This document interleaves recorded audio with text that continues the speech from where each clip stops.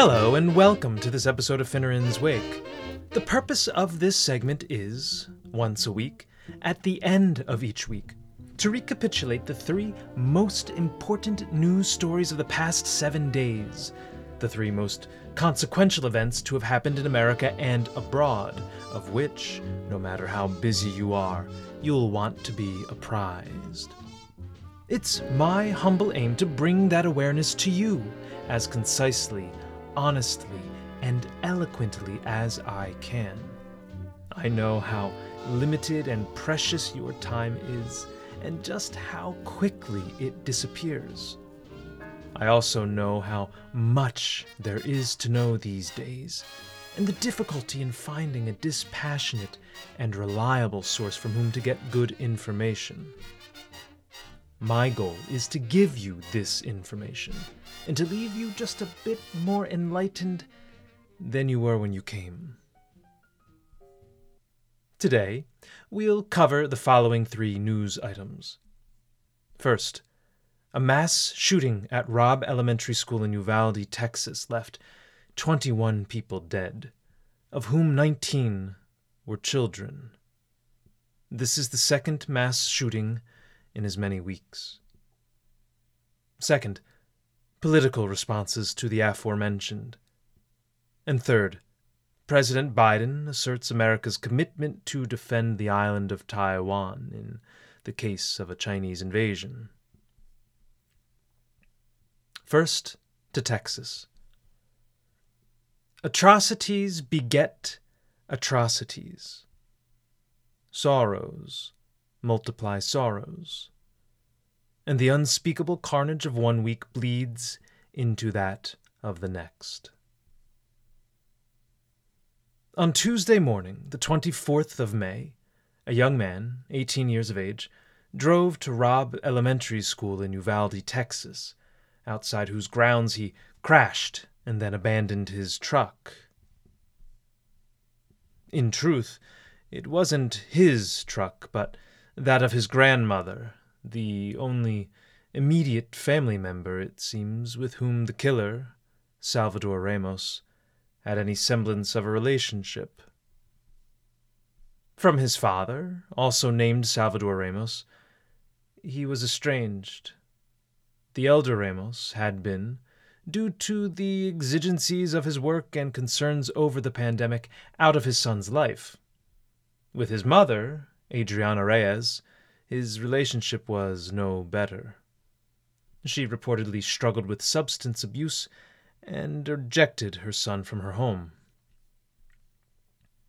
And so the teen, unhoused by his mother, unsupervised by his father, unenrolled at his high school, Uvalde High School, of which he'd recently dropped out, was living with his grandparents.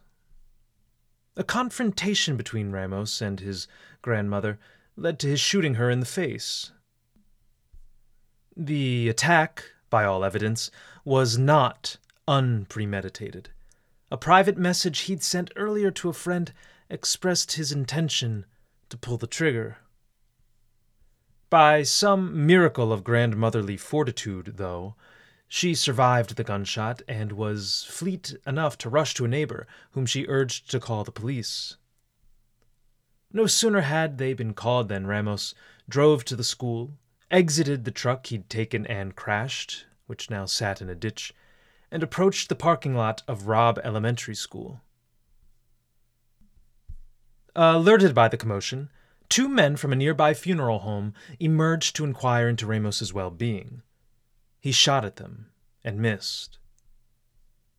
A teacher, whom security footage caught just minutes prior opening an exterior door, through which it's assumed the assailant gained his entry, leapt out to assess the outburst of sound. Noticing the crashed vehicle, the ring of gunshots, and the armed assailant, she quickly called 911. It's unclear if, upon her return inside, she locked the door. This might have been the day's fatal oversight, the small moment by which 21 lives were ultimately decided. Ramos, not having yet gained entry, proceeded to shoot at the building from the outside. He was armed with 2 rifles, of which he only ended up using 1, many rounds, and a handgun. In Texas, while it's illegal for a man of only 18 years to own a handgun, there is no restriction on his ability to purchase a rifle, which Ramos apparently did shortly after his last birthday on the 16th of May. His pathway to the school was, for all intents and purposes, unimpeded. Initial reports mentioned a school resource officer patrolling the campus, by whom Ramos was confronted, though not deterred. This is untrue. The officer was, at the crucial moment at which he was needed, absent from the scene. It was only when he heard the 911 call from the teacher, the woman next to whom he probably should have been standing, that he hastened back to reassume his vacant post. But he was too late. Ramos, by that time, had entered the building. It should be noted here that Uvalde is a small town of about 16,000 residents, whose SWAT capabilities might have been unequal to the occasion. Nevertheless, 3 minutes after Ramos entered the building, 3 officers from the Uvalde Police Department were in pursuit. Ramos fired at them, a hostile gesture by which they seemed to have been rattled, after which they called for backup as they regrouped a fair distance from the building. This was at about 11:35 a.m. A half hour later, as many as 19 officers were on the scene. And yet, it wasn't until 12:50 that they ultimately confronted the shooter. In this intervening period of time, Ramos found the nearest classroom in which to barricade himself, and, as he declared in another Facebook message, this one sent after the shooting of his grandmother, to carry out a massacre of children. That is what happened next. Of the 25 to 30 fourth-grade students housed in one single classroom, Ramos killed 19. He also killed the 2 teachers. 17 others, including law enforcement officials, were injured. Over an hour after the first shots rang out on the property of the funeral home, Ramos was met with proportionate resistance. A key to the barricaded door was obtained from the janitor, of which a tactical Border Patrol agent made use. He breached the door and shot and killed Ramos. This is the second mass shooting to happen in America in as many weeks.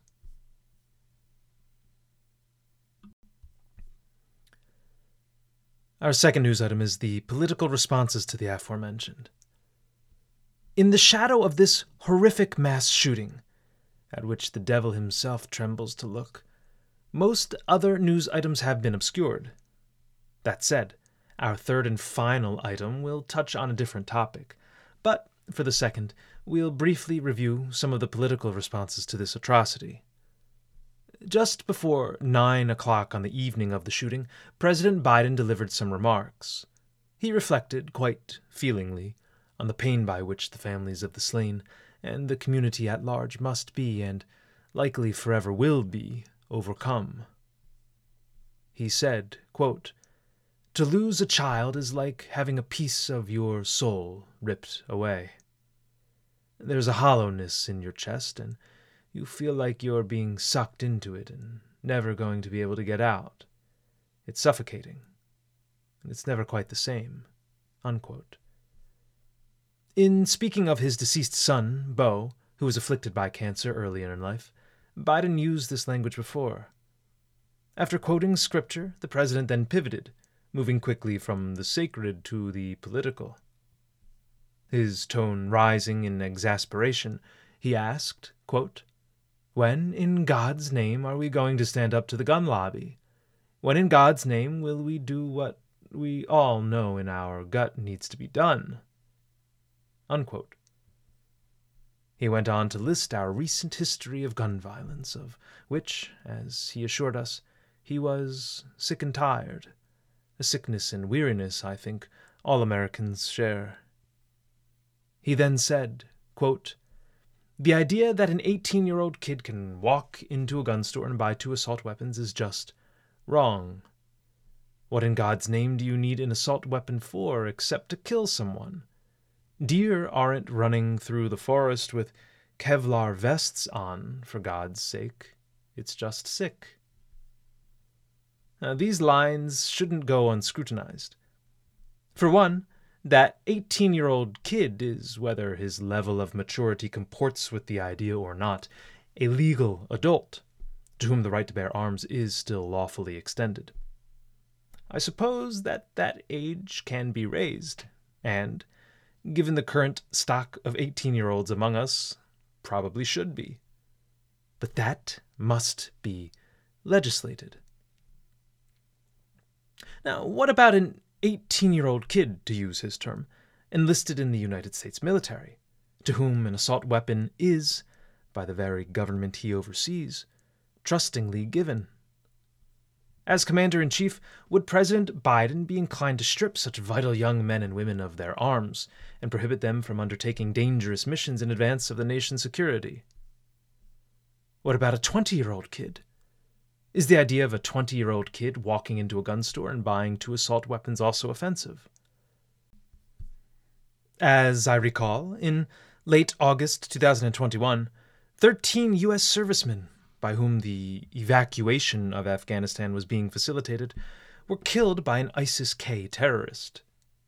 Of the 13, 4 were just 20 years of age. Should heroes like them, not being 21, have been denied the purchase of a firearm as civilians? As for the line about the deer, it's one to which President Biden habitually returns, no matter its aptness for the occasion. When he does, as he often does, it's with a mixture of scorn and jocularity. His image of a deer clad in Kevlar is inherently ridiculous and, for this reason, might have been omitted from what should have been a grave and solemn speech. The idea here is that guns of such power and lethality are unnecessary for the purposes of hunting unarmored woodland creatures. A far more modest instrument could be employed in the killing of a deer. He concluded by saying, quote, "Why do we keep letting this happen? Where in God's name is our backbone to have the courage to deal with it and stand up to the lobbies?" End quote. Why do we keep letting this happen? Quite an inflammatory question to pose, on whose 2 words, we and letting, we might focus our attention a while. By we, you should note, he undoubtedly means to exclude himself and those by whom his specific policy recommendations are promoted. No, by we, he means you, or anyone who doesn't fully endorse his prescriptions. Why do you keep letting this happen? Asks the man who's been, for most of his adult life, in the upper chamber of the legislative branch as a senator for 36 years, and the pinnacle of the executive branch as vice president for 8 and president now for 2 years. That's almost a half-century spent at the highest echelon of our federal government, and yet it's our spines for whose stiffening he calls. It was, above all, not the speech of a statesman, but that of a politician. And then we turn to Robert Beto O'Rourke. Robert Beto O'Rourke, the failed Democrat Senate and presidential candidate by whom the incumbent Republican governor of Texas, Greg Abbott, is now being challenged, responded in a different and much more indecorous way. As Governor Abbott concluded his remarks about the day's events, as he Prepared to yield the microphone to another speaker, O'Rourke rose from his seat in the audience, approached the stage, and began to chastise the governor, on whose, quote, inaction and poor governance he blamed this atrocity. O'Rourke asserted that, as a consequence of the governor's poor leadership, this killing was, quote, predictable. Implicit in that charge is the notion that the shooting would have been avoidable had it not been for Governor Abbott's ineptitude.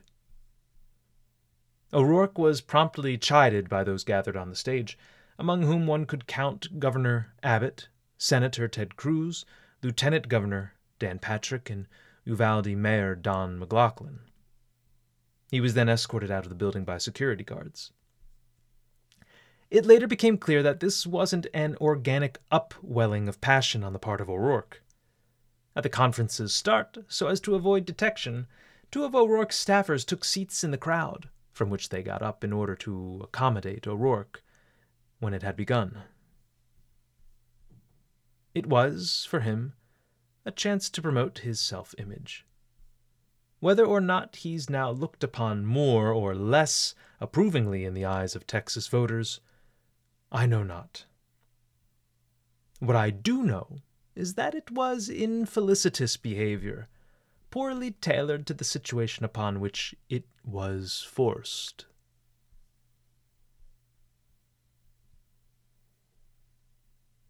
And our third item, Biden declares intention to defend Taiwan. Over the past weekend, just prior to the deadly shooting in Texas, President Biden was completing his tour of Asia. While in Japan, flanked by the country's new Prime Minister Fumio Kishida, Biden was asked how he would respond to any aggressive action taken by China against the island of Taiwan. Quote, "Are you willing to get involved militarily to defend Taiwan?" a reporter asked, to which the president responded with a swift, unequivocal yes. The question, I should note, was not asked in Japanese, but in the Queen's plain English, the very language in which Biden is occasionally fluent. What this means is that, if China were to invade Taiwan, a small island located about 110 miles off the coast of mainland China, over which, since its founding in 1949, the Chinese Communist Party has declared inalienable sovereignty, American troops would be actively deployed in its defense. Were this to happen, Sino-American relations would be forever changed, and a legitimate Third World War would begin. A little history. By the year 1949, the Japanese Empire had collapsed. The West's imperialistic lust for Oriental colonies had, by and large, waned. The Communists of China, led by Mao Zedong, had consolidated power on the mainland, while the defeated nationalists, led by Chiang Kai-shek, sought refuge across the Taiwan Strait. Thenceforth, the two governments developed independently, the Communists in Beijing and the Nationalists in Taipei. In 1972, at the direction of Richard Nixon, America hoped to repair its fragile relationship with Beijing and, even more than that, to gain a geostrategic partner, a reliable friend in the Far East by whom the USSR, the Soviet Union, might be neutralized. As a condition to this new friendship with China, America agreed to the One China policy, by which China's supremacy over Taiwan was explicitly affirmed. Now, regarding the issue, this remains America's official position, despite her agreement to the Taiwan Relations Act signed in 1979. This act complicates the matter, and perhaps undermines the One China policy to which she'd previously agreed. The Taiwan Relations Act guarantees America's support for the island, for whose defense the purchase of American arms is necessary.